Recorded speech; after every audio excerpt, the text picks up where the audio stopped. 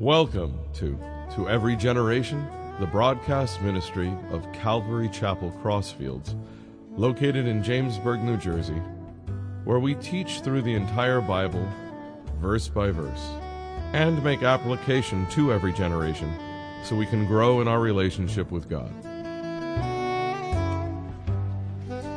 This morning we're going to be in Luke 18, verses 9 through 14. And the last time we covered the parable of the 10 virgins. Now again, Jesus would speak these parables. It would be open-air preaching. Mixed crowds would hear what he was saying. 100 years, 1,000 years later, people started naming and titling the Lord's parables. But he just would start talking and putting out these stories. And was a great, you might not know from the title, but it was really all about salvation preparedness. You know, do we have a relationship with Jesus? Do we have a personal relationship? This morning we're going to be covering the parable of the Pharisee and the tax collector. Now, even those who are not Christians, those who are unbelievers, maybe even seekers here this morning, have heard, I've heard of that. You know, as I start reading the verses, you might say, I know I've heard that somewhere. It's very popular, it's very powerful, and I call them the polyvalent parables because it's almost like a broad spectrum antibiotic, you know. It goes in there and it just takes care of a lot of spiritual ills, which actually sometimes translate into societal ills. Certainly if we get the spiritual part right, we'll become better citizens, we'll become better spouses, we'll become better in general. But this parable really discusses, and it hits a lot of different subjects: pride, humility, self-righteousness, haughtiness, looking down on others, thinking that we're better than somebody else. And even in the opening, when we talk about the two groups of people, some even make a character judgment before they even hear the parable. Now, it's really neat because I believe, because if you look at the context, Jesus just got done speaking about his second coming. He just got done with the parable of the persistent widow, a parable on prayer. And this parable, in addition, is also about prayer. But it's about honest prayer. And that means that we're not talking to ourselves or a never-ending wish list, but we're literally communing with God. And I believe in my heart that this was, it's funny today, we don't want to be offended. You know, we don't want somebody on social media to not like our post, or, we're so sensitive today to hear any criticism or somebody with an opposing view. But Jesus did that often. And people who are unfamiliar with the Bible would say, wow, that Jesus that everybody talks about said that? I can't believe it.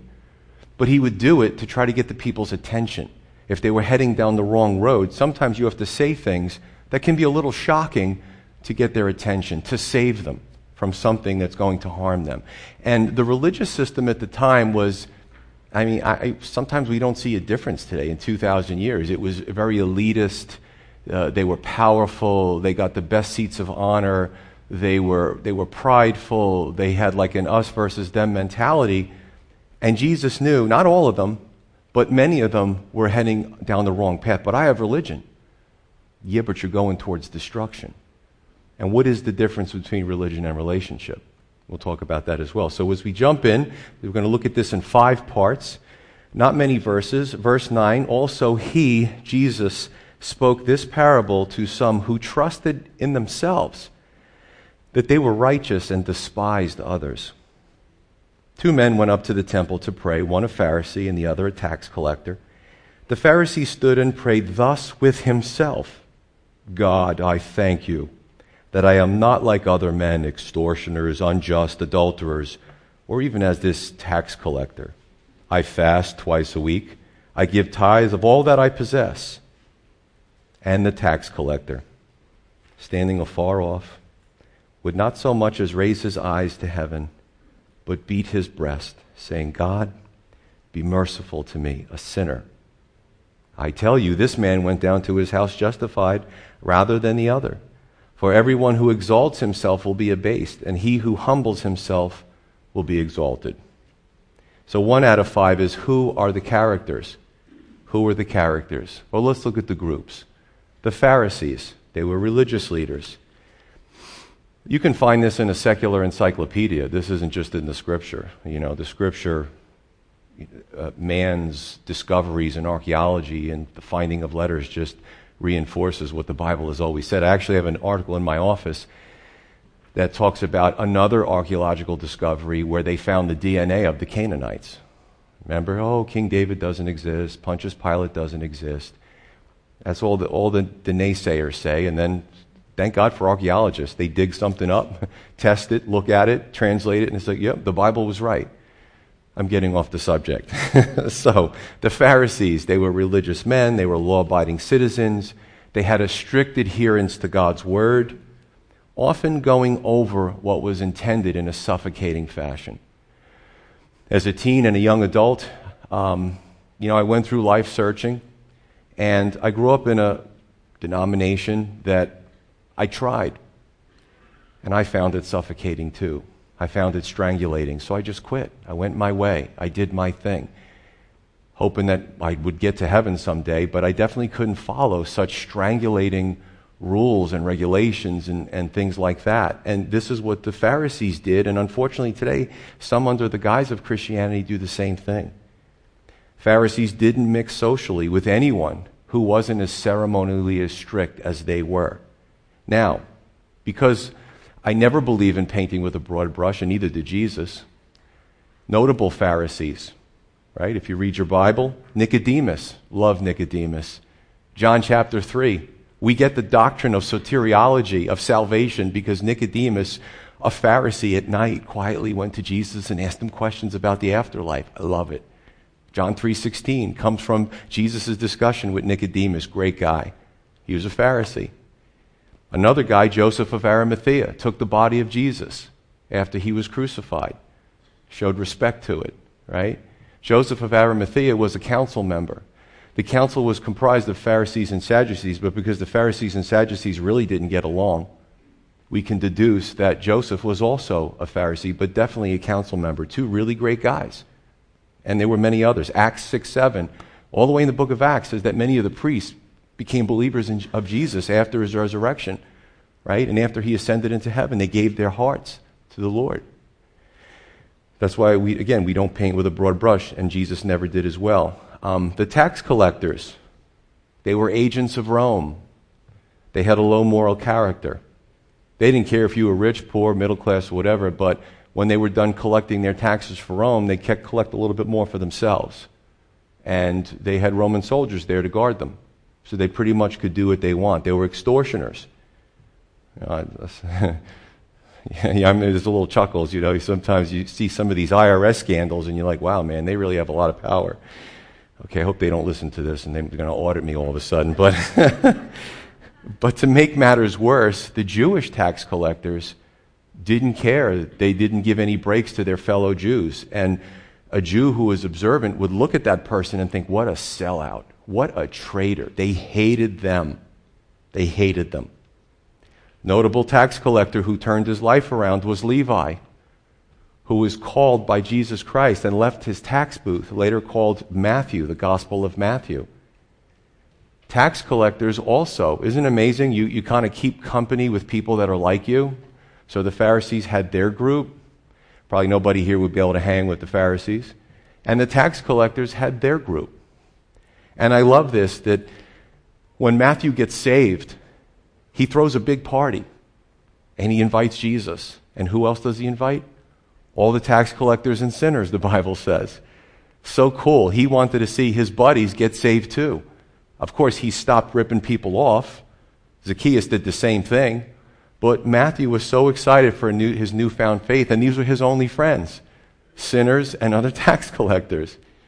And the religious system criticized Jesus for going to these places, but his idea was to win them over. A lot of times the Lord's parables were ambiguous, they were vague. But in this particular one, Jesus touches a nerve because he starts to call out two groups. Didn't do that before. A woman went before a judge. A man was sowing in a field. Here he speaks specifically about a Pharisee and a tax collector. And he says they were far off. Now, was this an actual event? Some people argue about that. Or was it just a hypothetical? I don't think it really matters. Either way, he used it to express a point. If it was an actual event, a tax collector, especially a Jewish one, if he was at the temple at all, he would not want to be seen. He might be stoned to death. And a Pharisee would be repulsed to be anywhere near a tax collector. And you get that. If you're hearing this for the first time, you get it in the few verses that I've read. Verse 9, the second out of 5 is, who is the Lord addressing? Well, it's right in the beginning. He's addressing those with these types of characteristics or tendencies. The first one is those that trusted themselves. Today, maybe in more wealthier cultures, people trust in riches. But there's a large section of the population, wherever you go, that they trust in themselves. Their abilities, their gifts, their intelligence. It's the God of self. I'm self-sufficient. Unfortunately and sadly and deceptively, self-deceptively, they also trust in themselves to get to heaven. You've heard it, I've heard it. Well, I never killed anybody. And there's some people who have killed somebody and have truly repented, and they're going to heaven. It's not a good standard. I've never killed them. See, what we have to do is we have to marginalize other people and say, but I'm not like them. And that's what Pharisees do. And people do that too. Trusted in themselves. In addition, they thought they were righteous. I'm going to go into a little bit of doctrinal understanding a little further down the road here, but we're supposed to look to God to be declared righteous or spiritually justified, to trust in the work that God did. Isn't that amazing? People trust in their own works, but we're supposed to trust in God's work, whether it's the Old Testament and the sacrifices which typified what was going to happen in the New Testament with Jesus Christ sacrificing himself, the Lamb of God that takes away the sin of the world so that we could all have life, so our sins could be dealt with. But they thought that they were righteous. So not only did they think they were self-sufficient to get to heaven, but they also thought that their works were perfect. Just like, and again, I love to, I don't want to say debate, because I just really want to win people to Christ. I really do. I'm not so much into the arguments, although I've had arguments. I've had debates. And it does sharpen us sometimes. But my goal is always to bring people to the cross. That's my whole life's goal. But this is interesting because in addition to people saying, I've never killed anyone, another thing that people say is, well, my good works will outweigh my bad works. Good works over bad works. I challenge anybody, and this can go out to any of your friends or atheists you might know, I challenge anybody to find anywhere in the Old Testament or the New Testament where it says that if your good works outweigh your bad works, then you get into heaven, you get a pass. It's not a fair system. What is a bad work? What is a good work? What about when the bad works aren't so bad and the good works aren't so good and there's a blurry line there? We, as human beings, we love to look for a loophole. My works are perfect. No, they're not. God's work is perfect, and that's what saves us. And also, what did they do? They despised others. My pastor, I remember a lot when I was a new believer. He spoke a lot about the Pharisees, and he spoke a lot about Pharisaical behavior. And it's really sad because this type of behavior appears in churches, even in Calvary chapels.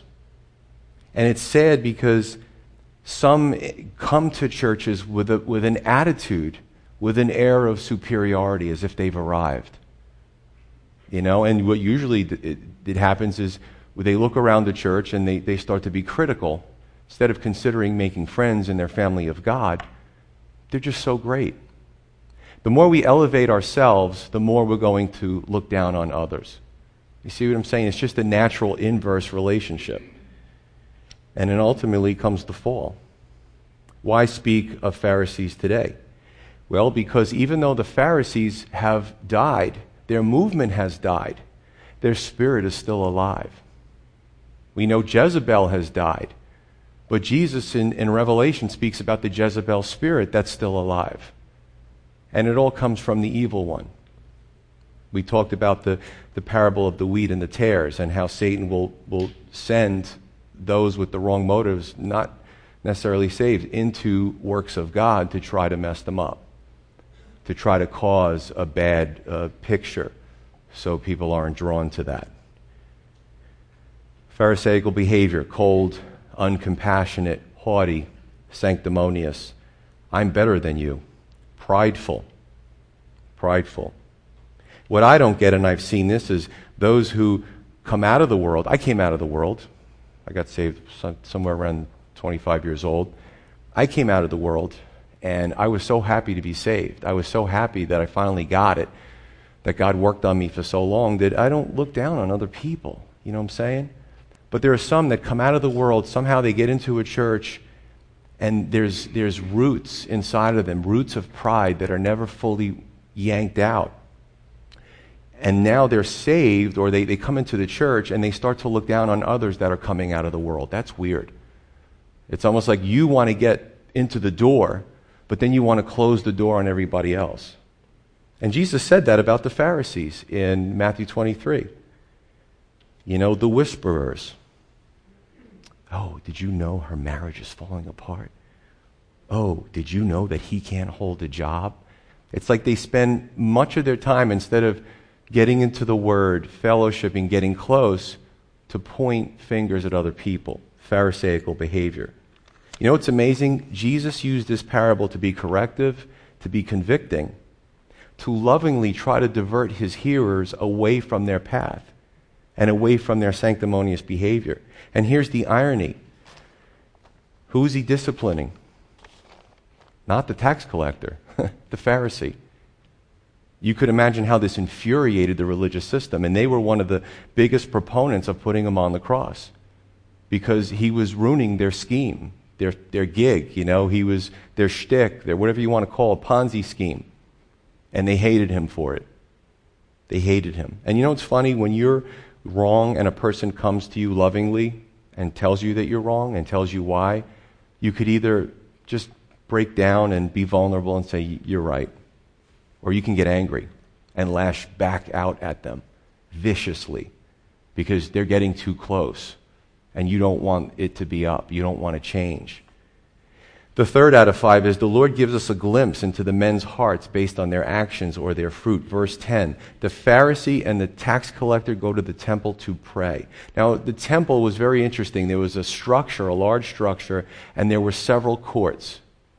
Okay, and I think the two courts at the end, at the furthest from the place, was the court of women and the court of the Gentiles. But what the Pharisees would do, because they were on the council, they were in the religious system, they would always get the best seats, they would always get to the front. You know, they probably had a green room for them so they can hang out and be comforted before the service started. If there was a tax collector at all, they would be on the outskirts. So in this parable, they're close enough to know that each other is there, but they're also far enough not to be an incident. Verse 11, the Pharisee prayed thus within himself. Jesus is keying us in on the man's heart. You know, are we praying to God if we say, I think, I am, I feel, you know, Lord, I think you should do it this way, and I want, and I need? I don't know. Is that a genuine prayer? It sounds like we're leaving God out except if we want something from him. You wouldn't do that in a relationship because you wouldn't be in that relationship very long. So why would we superimpose that on a relationship with God? It makes no sense. He's the author of relationships.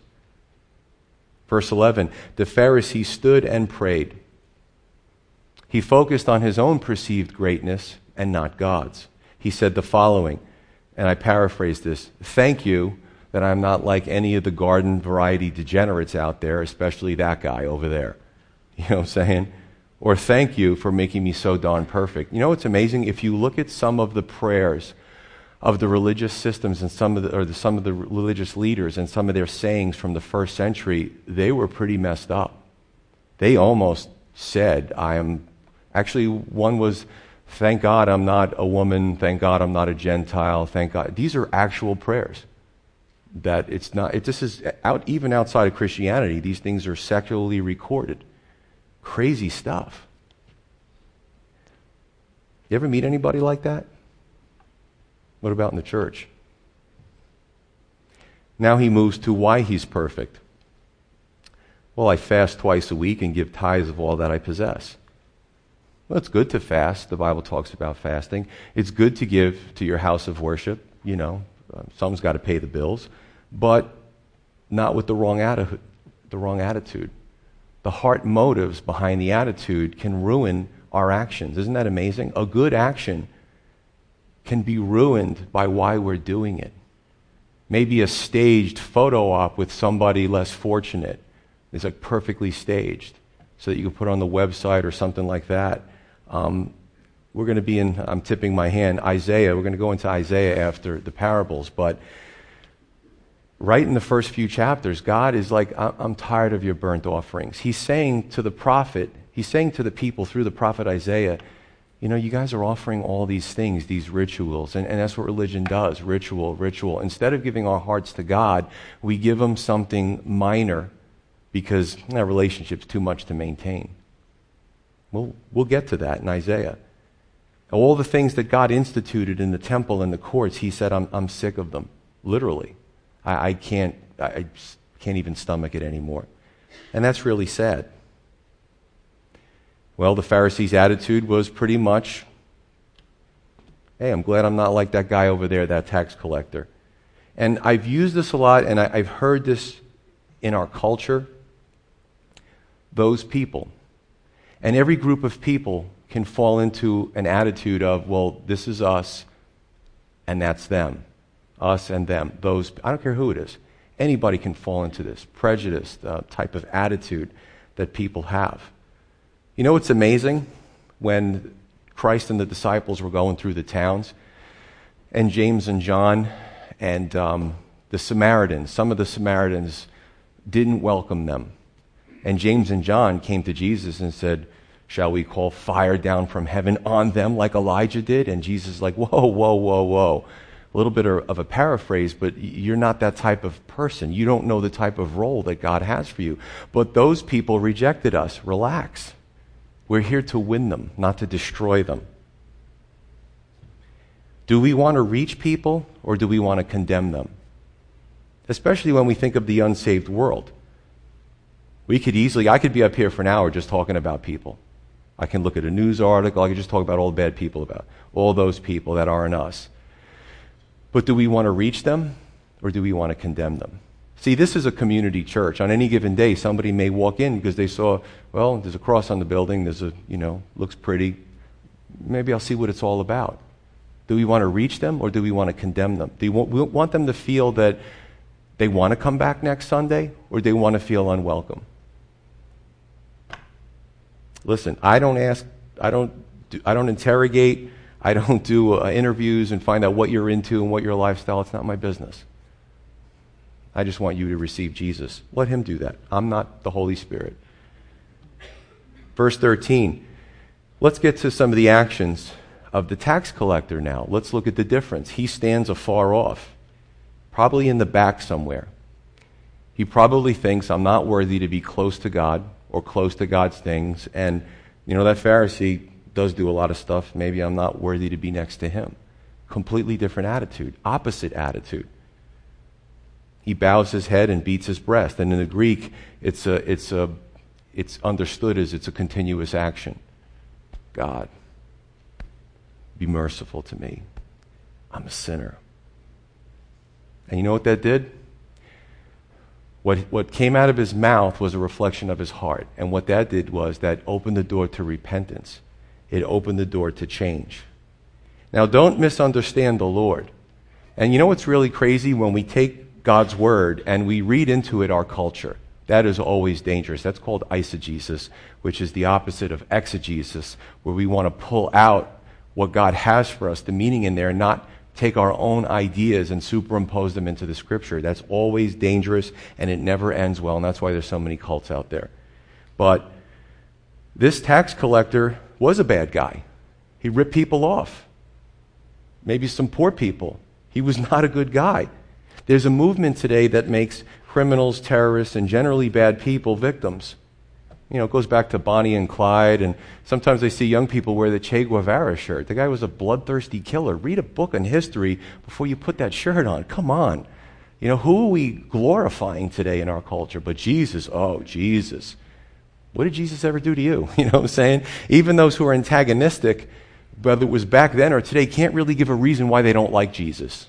Well, some church people, okay, we can concede to that, but don't confuse bad behavior of church people with Jesus. Jesus is awesome to everyone. Both men were sinners, but only one acknowledged his sin. 4, verse 14, 4 out of 5. The Lord reveals which of the two men was justified and why they were justified. And this is a doctrinal statement. You can see, God can see, not we, God can see through the heart of everyone. We might be fooled by a lot of folks. We might be able to fool others, but God sees everything. So the tax collector was justified. Now, a little doctrine here. What does that mean? It means he was declared righteous by God.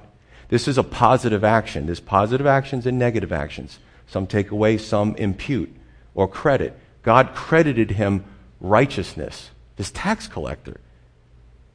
Why?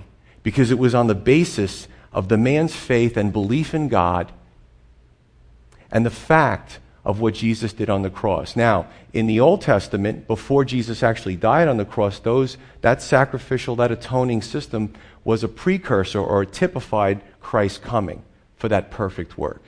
Atonement or a covering in the Old Testament. It's almost like when you maybe go to an accident scene and it's not pretty. And the officers or the first aiders put a blanket over the situation because it's a horrible thing to look at. Well, our sin is horrible. And God sees it for what it is. So in the Old Testament, he covered that sin. It was a temporary covering until Jesus came and died completely in line with Leviticus 17 in the Old Testament, and that was the perfect and ultimate sacrifice. And what happens is when we believe in the finished work on the cross or God's work and not our work, we're justified. We're declared righteous by God. Make sense? And that's a fair system because everybody can do it. You don't need money. You don't need physical prowess. You don't need swag. You don't need any of those things. You just need to have faith and believe that God did it. I love that about him. Well, Jesus tells us that it was the tax collector who went home justified. Some people have a problem with this parable. They don't get it. It's all about the heart. It isn't about the exterior. It's about the interior. By the way, this would have, and I said before, this would have infuriated anyone in the religious system who would have heard this. Now, don't get me wrong, and don't get the Lord wrong, and don't get me wrongly assume that I'm saying something that Jesus said that he didn't say. Are religious people bad? No. Are denominations bad? No. However, they're bad if that's what our reliance is on. Well, I'm a Wesleyan. Well, I'm a Catholic. Well, I'm a Presbyterian. It's really not going to do anything for you. I made this sacrament. I made that right. It means nothing to God. Have you given your heart to him? Have you trusted in Christ as your Savior? That's what means everything. Unfortunately, over 2,000 years, men and women can make themselves believe anything if they do it enough times. And they build big buildings, and they have big trust funds, and they get their names, out there. Doesn't mean anything. If you were on a desert island and there was no church, and you gave your heart to the Lord, you're good. Right? And it's happened. I read history. People get shipwrecked all the time. But don't wait for that to happen, to give your heart to the Lord. 5 out of 5 lessons learned. How do we see ourselves in this parable? Because when Jesus told the parable, he wanted there to be introspection by everybody.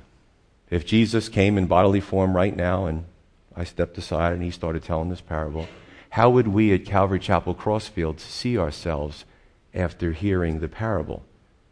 And what the good thing is? If some see themselves as, I'm a little bit of a Pharisee. That's a good thing, because we can change. The Bible says that we can change. Or I'm a tax collector. I'm actively doing these things. You can change. I can change. Beautiful thing. The Pharisee thought he was better than other men. The tax collector had no delusions of grandeur. The Pharisee relied on himself. The tax collector relied on God. I looked up that word when he said be merciful. The Greek word is a big word, hilaskomai, and that means to be, Lord, be merciful through your atoning sacrifice. Sometimes when we go into the dead languages, the meaning just really opens up to us. Be merciful through your atoning sacrifice. Lord, I want to trust in your works, not my own. The Pharisees' prayers were eloquent. The tax collector's prayers were honest. I personally prefer to work with a tax collector over a Pharisee any day. They're just easier to work with. Pharisees are high maintenance, you know. And I'm going to be honest with you, I can't be a Pharisee. Listen, I have problems in my own life too. I have my trials. I'm not going to come here and pretend I'm perfect. That's a lot to maintain, by the way, when you put that persona out there. It's a lot of work. It's a full-time job, you know what I'm saying? So I had a girl one time come in and say, I shook her hand for the first time, and she said, "Hi, I'm a heroin addict." I said, "Hi, I'm Pastor Joe. Welcome to our church." And you know what? I think she was trying to see my reaction. She was here for a while, did really awesome, moved away. She's got a great job now. You know what, though? What if the first person she met would have went, "Oh, you people," you know what I'm saying? I really, we've got to present that welcoming and let the Lord do the work in people's lives. I'll just tell you, I did ask my wife for permission, so she's smiling back there. You know, when we started going to church, we were received, and I think part of the reason we stayed was because we were really welcomed. And let me tell you something, we were some rough customers. I mean, we came right out of the world, the way we looked, our attitudes, and we were completely worldly. But somebody kept pestering me about the church, so I finally went, reluctantly. And there were some really friendly people. But there were also some Pharisees, you know. And I don't get it. I don't get the behavior. I know my wife, I remember it as clear as day. There was an older woman who was sort of mentoring her, just kind of real crusty. And then they hadn't talked for a while, like several months, and then Heather saw her again. She goes, "I'm pregnant." And the woman went, "Oh." She goes, "I got married." She goes, "Oh." You know what I'm saying? It's like, just our mannerisms, our actions, what are we saying to people? You have to be perfect like me? Well, we're not perfect. I love this. I love a few verses that Jesus, it's just so powerful. I look at it like this. When you become a Christian, in addition to your salvation, God gives you a mirror. It's a spiritual mirror, and you get to see yourself. There's some people who go through life, they want grace, but they never show grace. They want to be forgiven, but there's a bunch of people on their hit list. You know what I'm saying? I don't get it. They want to be shown mercy, but they're the most merciless people around. They come to the church and they demand friends. And Proverbs says, do you want friends? Literally in Proverbs. Then be friendly. So it's truth, folks. It's a mirror. And that's what I love that. And I got to see myself, and I'm like, ooh, I don't look so good. You know what I'm saying? My hair might be brushed. My teeth might be cleaned. I might have shaven, but inside I'm not looking good. We were taught, it was great. We had a great men's fellowship yesterday, and the subject was on forgiveness. And one of the things that came to my mind was, I want to be treated a certain way, but do I treat people a certain way? And that's what we have to go to. We have to go to that mirror that God gave us to see ourselves. Do I have high expectations? And people do this. They come into church. They have high expectations on everybody else except for themselves. You're all shaking your head. You definitely know folks like that. Listen, bottom line is, I prefer to see myself as not perfect because I'm not. I'm a work in progress, but I'm also not lazy about my spiritual progress. We don't want to use that as a crutch. I prefer to see others equal to me, As the expression goes, the ground at the foot of the cross is all level. At the cross, the only one lifted up is Jesus Christ. The rest of us, we're in the same sandbox together. And you've heard the expression with kids, play nice in the sandbox. And God brings people together in the church from different cultures, different backgrounds, different experiences. And he asks us in the local church, you guys play nice with each other. You know what I'm saying?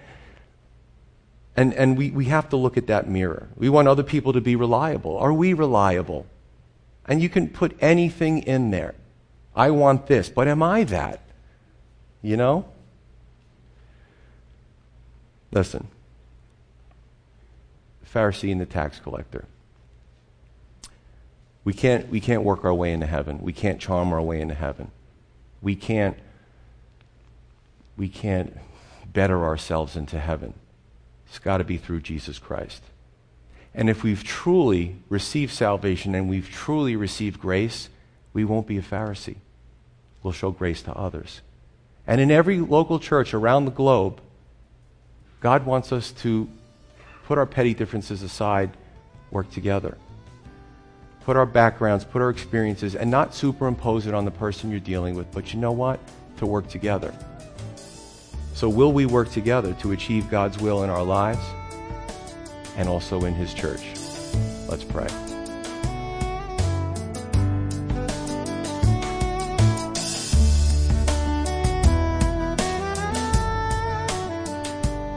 You've been listening to Every Generation from Calvary Chapel Crossfields. We're located at 15 Half Acre Road in Jamesburg, New Jersey.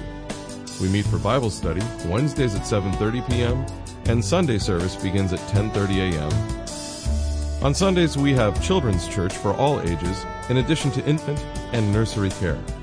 You can find out more about the ministry here at Calvary Chapel Crossfields by going to cccrossfields.org. Thanks for listening, and may God bless you.